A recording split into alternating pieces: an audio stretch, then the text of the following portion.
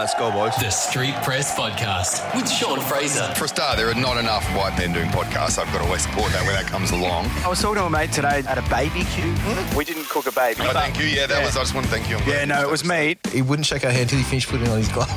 Imagine what he's like during the pandemic. Well, I got you here for the podcast after your big night last night, so I'm stoked with that. I get a thrill knowing that you're doing what you're doing. That's good. Well, I don't know what I'm doing today. We're just sort of just winging it. Did you moon Kylie Minogue? Yeah. Ladies and gentlemen, welcome to the Street Press Podcast. My name is Sean Fraser. I hope you've been well. Hope things are going really good. It's the middle of the week. It's that time of the week again, the Street Press Podcast. We drop episodes every Wednesday. If it's your first time here, my name is Sean Fraser. I'm a journalist. I'm a newsreader. I'm a musician. I do a few things. I keep myself nice and busy, and this podcast is all about the music industry. It's not just artists that we bring on, but we bring anyone on in the industry that wants to have a chat, and I try to get as many episodes out a year as I possibly can. This week, we are doing a bit of a recap on an episode from the early days of the podcast. I think it was episode 4 with Tim Carr. I'll get to that in a tick. But firstly, I just want to talk about some of the new music, especially in the last week. There's some great music out at the moment. Green Day dropped their brand new record, Saviours. I've got to admit, I'm one of Green Day's biggest fans, but I've got to admit that over the years, I've sort of, I don't know, I haven't been listening as much as I used to listen to Green Day. But this new record, I'm back in. I'm really enjoying it. It's called Saviours, and it came out a few days ago, and there's some great songs on there that remind me of sort of like the era of Green Day, which was between Nimrod and American Idiot. Songs like 1981 that's on there. Dilemma is a great track. But if you haven't checked that out, go and have a listen.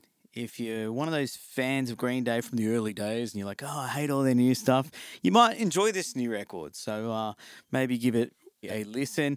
Also, Neck Deep released a brand new record. They are a pop punk band from Wales. Good friend Scotty, he got me onto Neck Deep. Their self-titled album came out just in the last couple of days, and there are some absolute belters on there as well. But there is a band that I've just sort of stumbled upon, which I was like, I've got to play some of it on my show because I really reckon these boys are phenomenal. They're a pop-punk trio from San Diego. They have such a cool Southern Californian beach sort of pop-punk rock sound. And I heard them for the first time only just a couple of weeks ago, and I've been hooked ever since. And they just dropped a new song called Tokyo.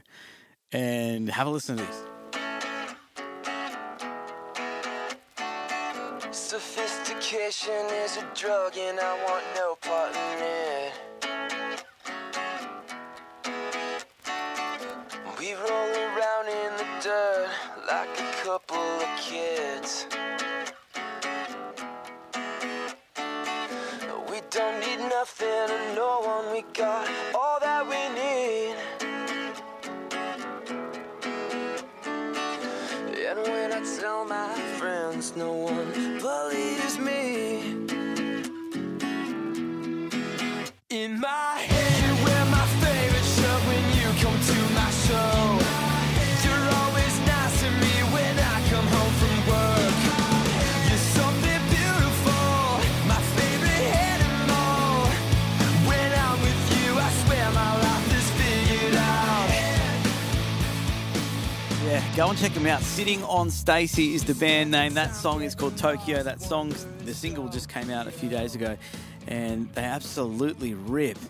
And I can see just on their Instagram that there's a few, heavy hitters in the industry that are starting to follow them. I saw that Scotty Russo has been following them from Unwritten Law. Ted Stryker, he's a radio DJ over there. So there's a few eyes on them at the moment. They haven't really popped off just yet, on a worldwide scale, but they are selling out shows up and down the Californian coast. It's just a band that I stumbled upon, and sometimes I can't help myself. I've just got to play them. And that song, that band in particular, did that for me. So go and check them out. Sitting on Stacy. Before I get into the interview, my band is playing this Friday night. We're playing in Gosford on the Central Coast. We are playing at the Gosford Leagues Club car park. It's right next to the Leagues Club. So if you want to come and see the Ritzy Kids in action, it's a free gig too. We're on stage, on the big stage, from 5:20 to 6 p.m. That's this Friday night. We've got one more rehearsal to go, and then we are going ham and keen to get back up there. That's going to be our first gig back for 2024. It's going to be a big year for us, the Ritzy Kids. We've got a bunch of demos already ready to go. It's a matter of recording them, getting them out. There is whispers of an album.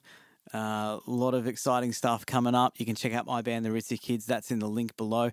All right. I'm going to do a bit of a recap now. So this episode, we're going to play a bit of an interview with Tim Carr. He is a producer. He's an engineer. He's someone I've known for a few years. And this was from episode 4 of the Street Press podcast. I got 2 microphones. I jumped in the car and I went around to his house and I interviewed him. He's someone that I always wanted to have a chat with, even though we're like pretty good friends. I wanted to talk to him about his career in music, how he got there. He grew up in Orange. He made his way to the Big Smoke and he started just recording everyone he could on little tape decks and 4 tracks, 8 tracks, whatever he could get his hands on. Then he made his way into the big studio and eventually he recorded with Matt Corby. He was like his big fish. They recorded Brother together. So if you're Australian, you know that Brother was such a smash hit. I think it was 2011 when it came out. Matt Corby just burst onto the scene with this song, and Tim Carr was in the room recording with him that day, and they put down some fire. It is a great song, even to this day. It's one of those songs that it's timeless. Like you can hear it today, and it sounds like a new song. It sounds like a song that should be out this year. But yeah, I sat down with Tim, who's one of I reckon, in this industry, you can get some nasty people, you can get some great people, but then you can get guys like Tim Carr who care about music. They're not rude, they're not egotistical, they're there to help, and that encapsulates what Tim Carr is and what he wants to be and how he still is to this day. And he's helped record my one of my solo albums. We did the morning hours together. And he also did the drum engineering. So he engineered the Ritzy Kids' latest record, Walking Talking Mess. He is available to hire and he does great work. So let's get him on. This is my interview with Tim Carr. Do you, bro? Do you? Tim Carr, here we go. We're live on the podcast. Bit of a maze to get here to your joint. Suburban maze. That's a nice joint you got here. It's very good. Thanks, I built it myself. Yeah, you did. Yeah. The apartment block, the whole back thing. in 2016. Yeah, no. Someone did. Taylor's Walk did, I guess. I tell you what, when I was on my way over here, I was thinking, you remind me of these really good burgers. You know why? Okay, let me say why. I've heard this before. Yeah. When we were recording together all those years ago, we used to go and get those really nice southern fried chicken burgers. Yep. Do you remember them? I do. I remember them. It's still a thing. It's still the holy grail for people. Yeah. So whenever someone says to me, "Oh, there's a really good burger joint. Go check out this burger joint." And we could be anywhere. I could be up in Cairns. I could be in Melbourne, whatever. And every time I bite into it, I think about the best burger I've ever had, and that was the burger that I always had with you. You think of me when every time you eat a good burger. I like it. Every time I have a burger. How have you been? What have you been doing? Well, I mean, look, I'm a reasonably boring creature. I make music and I look after my kids. Yep. I try and be some type of husband for my wife. And that's what I've been doing, just making music and being a dad. And I wrote a lot through that pandemic. I think like this year I've come back to more just working. I haven't been writing as much. I mean, I also wrote a lot of my own stuff. I made a record with a really good mate of mine, Paul Conrad. And that was like a really kind of, we just both went in with nothing. And, he'd play me some riffs and ideas and we kind of, jammed together and ended up writing some cool stuff with him. There's definitely something since the pandemic started, and there's a lot of people that are doing the home studio. Yeah. Sheerly because they were locked up for so long. But obviously then there's the other side of it, and I always think about studios such as One Flight Up where you work, when you're in a real studio with a real good producer, that's when you get the best comes out of you. The only thing is the cost of money. Yeah, look, I think sometimes just that constant thought about funds can really take away from the creativity. And sometimes for some people it's better to scrap that little bit of extra professional or quality or whatever you want to call it, and they're totally in their niche in their room. And look at Flume. Like, he blew up from his bedroom. I couldn't hear those songs any other way, really. So I think it just depends on who you are and where you're at and what you're looking for. But I definitely think with like technology now, you can get really good stuff at home. I mean, I know people that make records at home that will bring it to me to mix, and I can't tell the difference, and I like to think my ears are some. There's people out there that can really work the technology and don't need, $1 million studio, can get a product in their bedroom that's competitive. And I mean, everyone, like a lot of people are doing it these days. Yeah. Which, for my industry is a little bit of another nail in the coffin. But you learn to adapt. You've got to, like, if you've got skills, you can do anything. Especially now you find people that are super talented and can use these machines better than I can. When I was recording with you in 2019, actually we recorded for like a solid year, I think. It feels like we were recording for a few years. I don't know. My memory, because we did it in blocks and I've just mixed up. It's since about 2016, I think. We did. It was such a great experience. But there was one thing that came out of that. I started filming then, like filming the experience. And I remember I did this little video where I explained, what you do and how you've been helping me and whatnot. I remember coming to the studio one day and you were like, "Oh, that was cool that you mentioned me in your video. Now my mum and dad know what I do."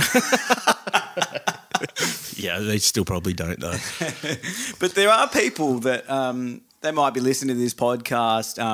There's a lot of musicians who'd be listening to this podcast, but they'd just be average Joes as well. And they'd be like, what does the producer do? Yeah, it's what I thought. Like, what could you possibly do? The band plays the song and then you just listen to the CD, right? Yeah, and I suppose we can explain that. I mean, someone like me did come in. There was a lot of times I came in not prepared. It was almost basically over to you. Yeah, but look, that's what I do, so that's never like a curveball for me or anything. And it's nice, like if you've got 11, 12 songs and 8 of them are completely thought out and you're like, here's 3, you can have some fun. Yeah. That's always fun for me. It might not end up being the way we go, or it might completely reshape the record. I remember there'd be days where I'd come in and I'd be like, I think we should just like redo the whole verse and the whole chorus and write new words and and you were always like, yeah, let's do it. It's part of the process though. That's the thing. If you're doing it in a block and you feel like you've got to get it all done in 5 days or however many days you set aside, sometimes it's nice to put those limitations on yourself for sure, but it's not always the way. And if you've got that time, then you can reflect and be like, this is great, but if I could redo that verse, because I think I've lyrically found a new spot that makes more sense, or melodically I found something in myself that I think would be a way better sell for the melody in the verse, then why not do it? Yeah. So, what got you into producing? So I did the band thing. I was in a band, like a sort of a hardcore band. And that's when it was like super serious for me though, ironically. Our guitarist had a really awesome jam spot that was just always set up. And I got a 4-track off a housemate. And I've slowly learnt how to use that, just recording our jams. And that really piqued an interest for me. I think another friend wanted to make a demo and I recorded his demo for him and it actually turned out okay. And then another guy wanted a demo and it kind of started taking off and I thought, And those jobs just keep coming. Isn't it amazing how you just sort of, they tell someone else, they tell someone else. Well, it's great, old school word of mouth. Yeah. Look, I'm from like Orange, which is a reasonably small country town. It was then. It's a bit bigger now. It's got a bit of a bigger feel these days. But there wasn't anyone really doing it. So, of course, if you do one guy's demo and they show their friend, it's like, I'll get a demo done. So it was kind of cool. I did feel like king demo guy for a little bit at the end there. You must think back on those days when you're working on a 4-track and you're only working with, a couple of friends, and then you go on and you end up working with some of the best artists in Australia, not just Australia, but around the world as well. You spent some time working with Matt Corby. You released a hit. We did. We made a hit. That was cool. That was he probably saw it coming. I didn't. I was just there for the ride, just a bit of fun. But so he's finished up the show. He was on a singing show, and then he's jumped in the studio to sort of recreate himself, I suppose. I think he didn't want to be the show guy, the guy that came off a TV show, and he's come to you with some awesome songs in this EP. It was an EP, wasn't it? It was, yeah. I mean, like, he obviously had more than an EP worth of songs, but there was a collection of songs that they collectively, like him and his team, were pretty settled on. And that was kind of, do we want to weed those down to less? But I think they all ended up the ones that everyone picked. But he's a mega talented dude. He can rebirth his, sound whenever he wants. He kind of has for every record, which is pretty cool. Yeah. Credit to him. The song, brother, when you listen to it, it's so haunting, and I mean he can make that song haunting on his own live, but there's something added to that in that mix, in that production when you listen to it. Just the way his voice wails and the space in that recording. I mean, we really lent into the space for all that record. We had like the old 301. We had the massive sort of live orchestral room. We wanted to really use that. We didn't want to use like fake reverbs if we could, because we had this space. So we just had kind of mics everywhere because Matt is very mobile. He didn't really want to sit in one place. Yeah. And I think it placed third in Triple J Hottest 100. Like, it was a huge song. And ARIA nominated, right? Yeah. He won an ARIA for something, yeah. Wow. Yeah. Yeah, I know. I should follow all the stats and stuff. I love that you kind of know. Well, I mean, I know because you might get a phone call from someone like, "Oh, congratulations!" You're like, what happened? No, I watched the ARIAs. I did watch the ARIAs because I was like, imagine if he wins. That'd be really cool. And he did. And I was like, he'll thank me. And he was just like, thanks to everyone. You know who you are. And I was like, I know who I am. It's fine. That was about the height of me tuning in. I was like, I'll never tune in again. Yeah. I don't need the heartbreak of not being. Yeah, no, I'm just. You got plenty of years to come. You got plenty of songs to produce. But what changed for you after that? Everyone wanted a song like Brother. That's for sure. I definitely got a few more label work after that.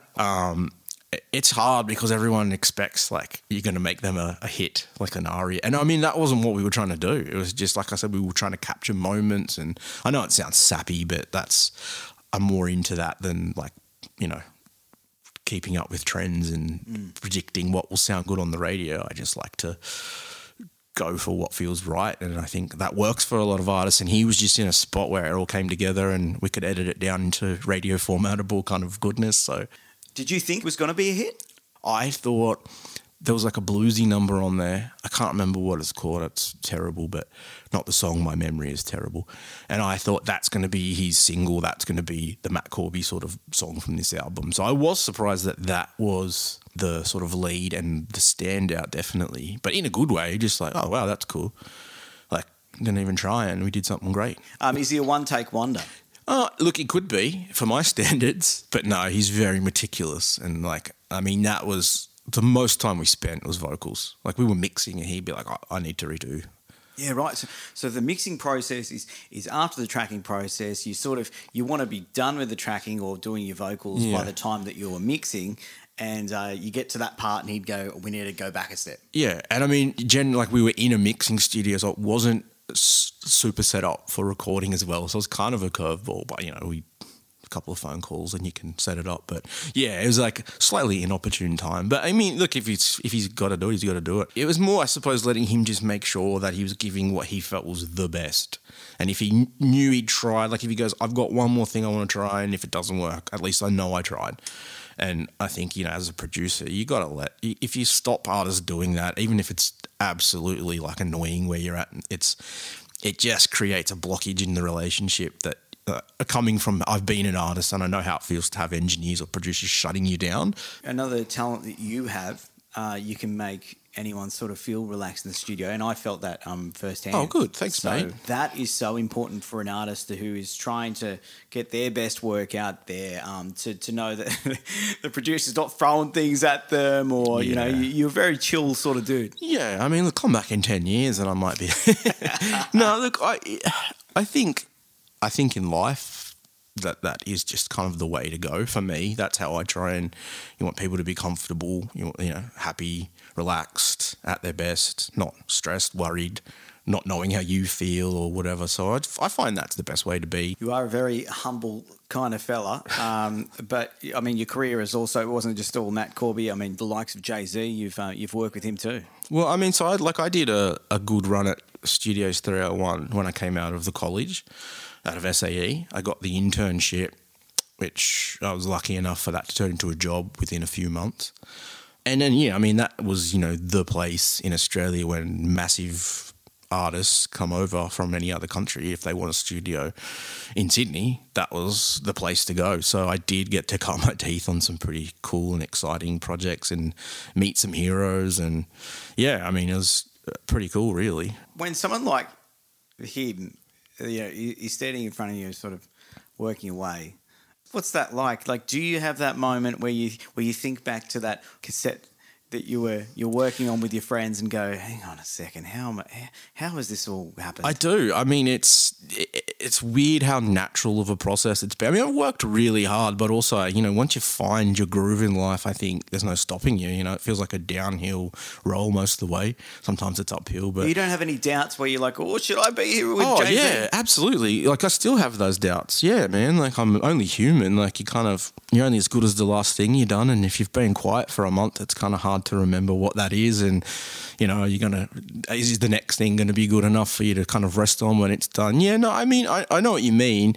By the time I was getting to those kind of jobs, I think I'd spent the first year pretending not to be starstruck, because the first year I was there, it was just band, celebrity, actors, everyone. And Studio 301 is the studio in Australia. Yeah, it's a massive scale, professional, multi-room, it's what every studio was in the 80s, basically. And I mean, it's just the space, you've got a bunch of rooms, a bunch of creatives, people that can run for you. So it's a good spot for people to come, even if, like, we've had Snoop come in a bunch of times and not really do a lot of work, just kind of hang out, make some beats. There's so many people that would be like, Snoop, he's in the house.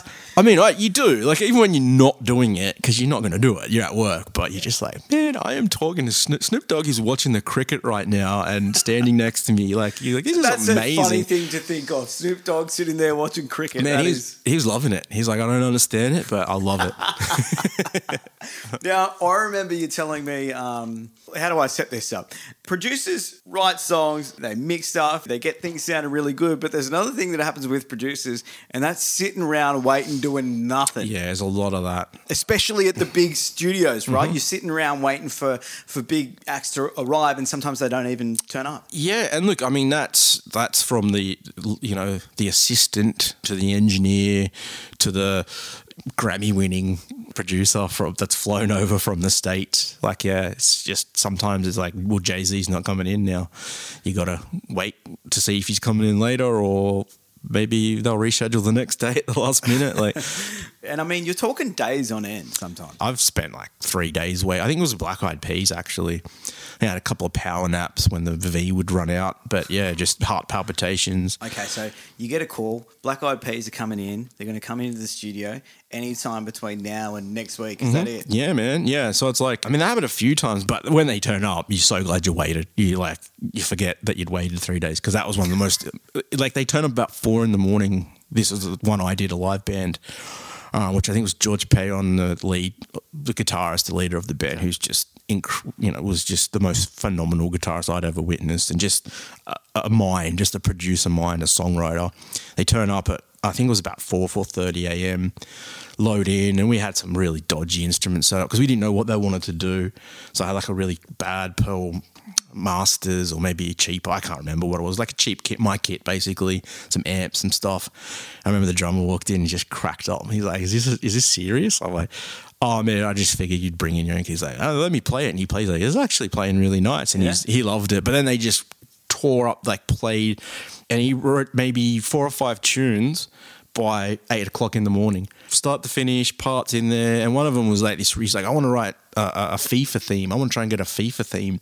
So they wrote this kind of cool, Brazilian sort of sounding. I don't know what Brazilian sounding is, but it made me feel like I was in Brazil.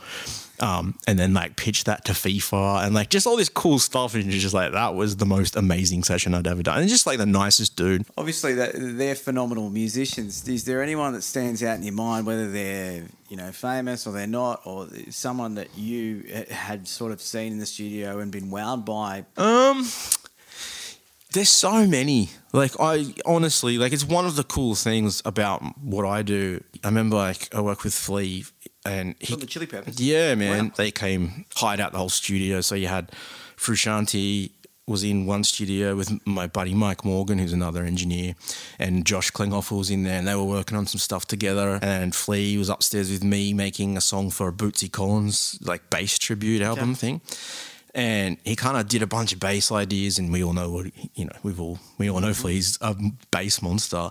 But then he would just like go, "Oh, is there a guitar?" and just play a guitar. I'm like, "Oh man, of course, I suppose it's just like a bass." But then he played his trumpet. I knew he played trumpet, but just how proficient he was, kind of just anything he was doing. He's like, "Okay, I'm beatboxing," and his internal like rhythm, like he could lay down a beat from his voice over the top of a track he'd play on trumpet, and it would be perfectly in sync, and I'd look at it and it would grid, like it would be meticulously aligned to a perfectly in time. Like it's just he's a magical creature, Flea. That's all I can say. He was magical. He had this magical energy coming off him. Very cool. I remember watching a documentary, and this lady in the doc, it was a Nirvana documentary, and she hadn't met Kurt Cobain yet, but she said the same thing about him. She said that he was magical, and there was some sort of aura about him, just staring at him and going, "Oh my God!" Like, not only is it Kurt Cobain, but there was just something different happening with him. Yeah, it's absolutely a thing. I mean, I felt that on lots of people. Like, it's a tangible presence. Like, I remember we went once, Beyonce just kind of drifted into the room, and it was the same thing. It was just this like just aura. That one got me. I won't lie. I was like, "Hello." She's like, "Hi, how are you?" I'm like, and I just heard everyone crack up at me. And then when I eventually went back in, they just gave me so much crap. I'm like, "Man, it's Beyonce." Like, yeah, we know. Also, surprise element. Like, if you know they're coming, you prepare yourself. You go through their catalog. You practice what you're going to say to them. And you do. But that was just caught me off guard. I was just like, "Oh man." And what was she doing in the studio that day? There was like a massive tour that Jay-Z was here for. I think it was Rock the Block. I'm not 100% sure, but I think it was. So there was like Rihanna, and so he had a bunch of people that he'd bring into the studio all the time. And I was meeting all these people. It was just like, wow, this is like a who's who of like just cool entertainment, And she was really nice too. Like, you could see how embarrassed I was about the whole thing. Did you go red, or I left before I know what color I went? But no, I just pulled myself together and went back. It's like, all right, I got a job to do. It's Beyonce, man. Like, it was crazy. Yeah, I reckon everyone would be the same, if not worse. So I think you did pretty well. Now, we were talking Studio 301 Up, but great studio that's in Sydney, and it has been for years. One Flight Up, that's where I was recording with you all that time ago. How are things at One Flight Up going? Yeah, things are going good. The studio's moved now, not far away from where it was. Nick's built a really great space down the road, which is amazing. Like, it sounds amazing. He's a lovely fella, Nick. He's a good man. He's looked after me. Yeah, it was one of those great sort of partnerships that you just stumble on. I just kind of when 301 moved. You have been together for I think it was like 2016 or the end of 2016. And I started working there in 2017, and then we just he just really looks out like he's an engineer, so he understands.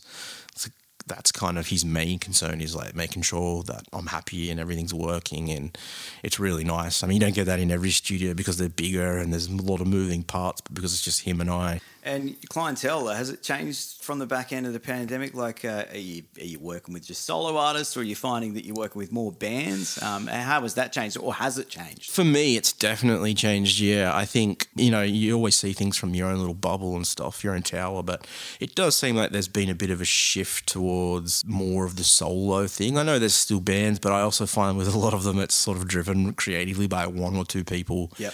I suppose with bands, it was hard to jam during the pandemics Yeah, together yeah. in rooms. So I suppose that's the reason more solos are coming out. I think so. I think it just, pushed a lot of people to like, I don't want to stop making music. I mean, that's most of the people I'm talking about. I know that, well, like, I don't want to stop, but my band's not going to do anything for a while. We might not have shows, so I'm going to focus on finishing my album I started 2 years ago or writing a whole bunch of new stuff because I've got time and I'm at home. Well, Tim Carr, thank you very much for inviting me into your home, the one that you built yourself. And really interesting chat. You're a great fella. You do great things for the music scene. I'm blushing. Thanks so much for jumping on the podcast. If you want to check out Tim Carr, he's at One Flight Up Studios. And let's go and get some burgers. Thanks, Big Sean. Let's do this.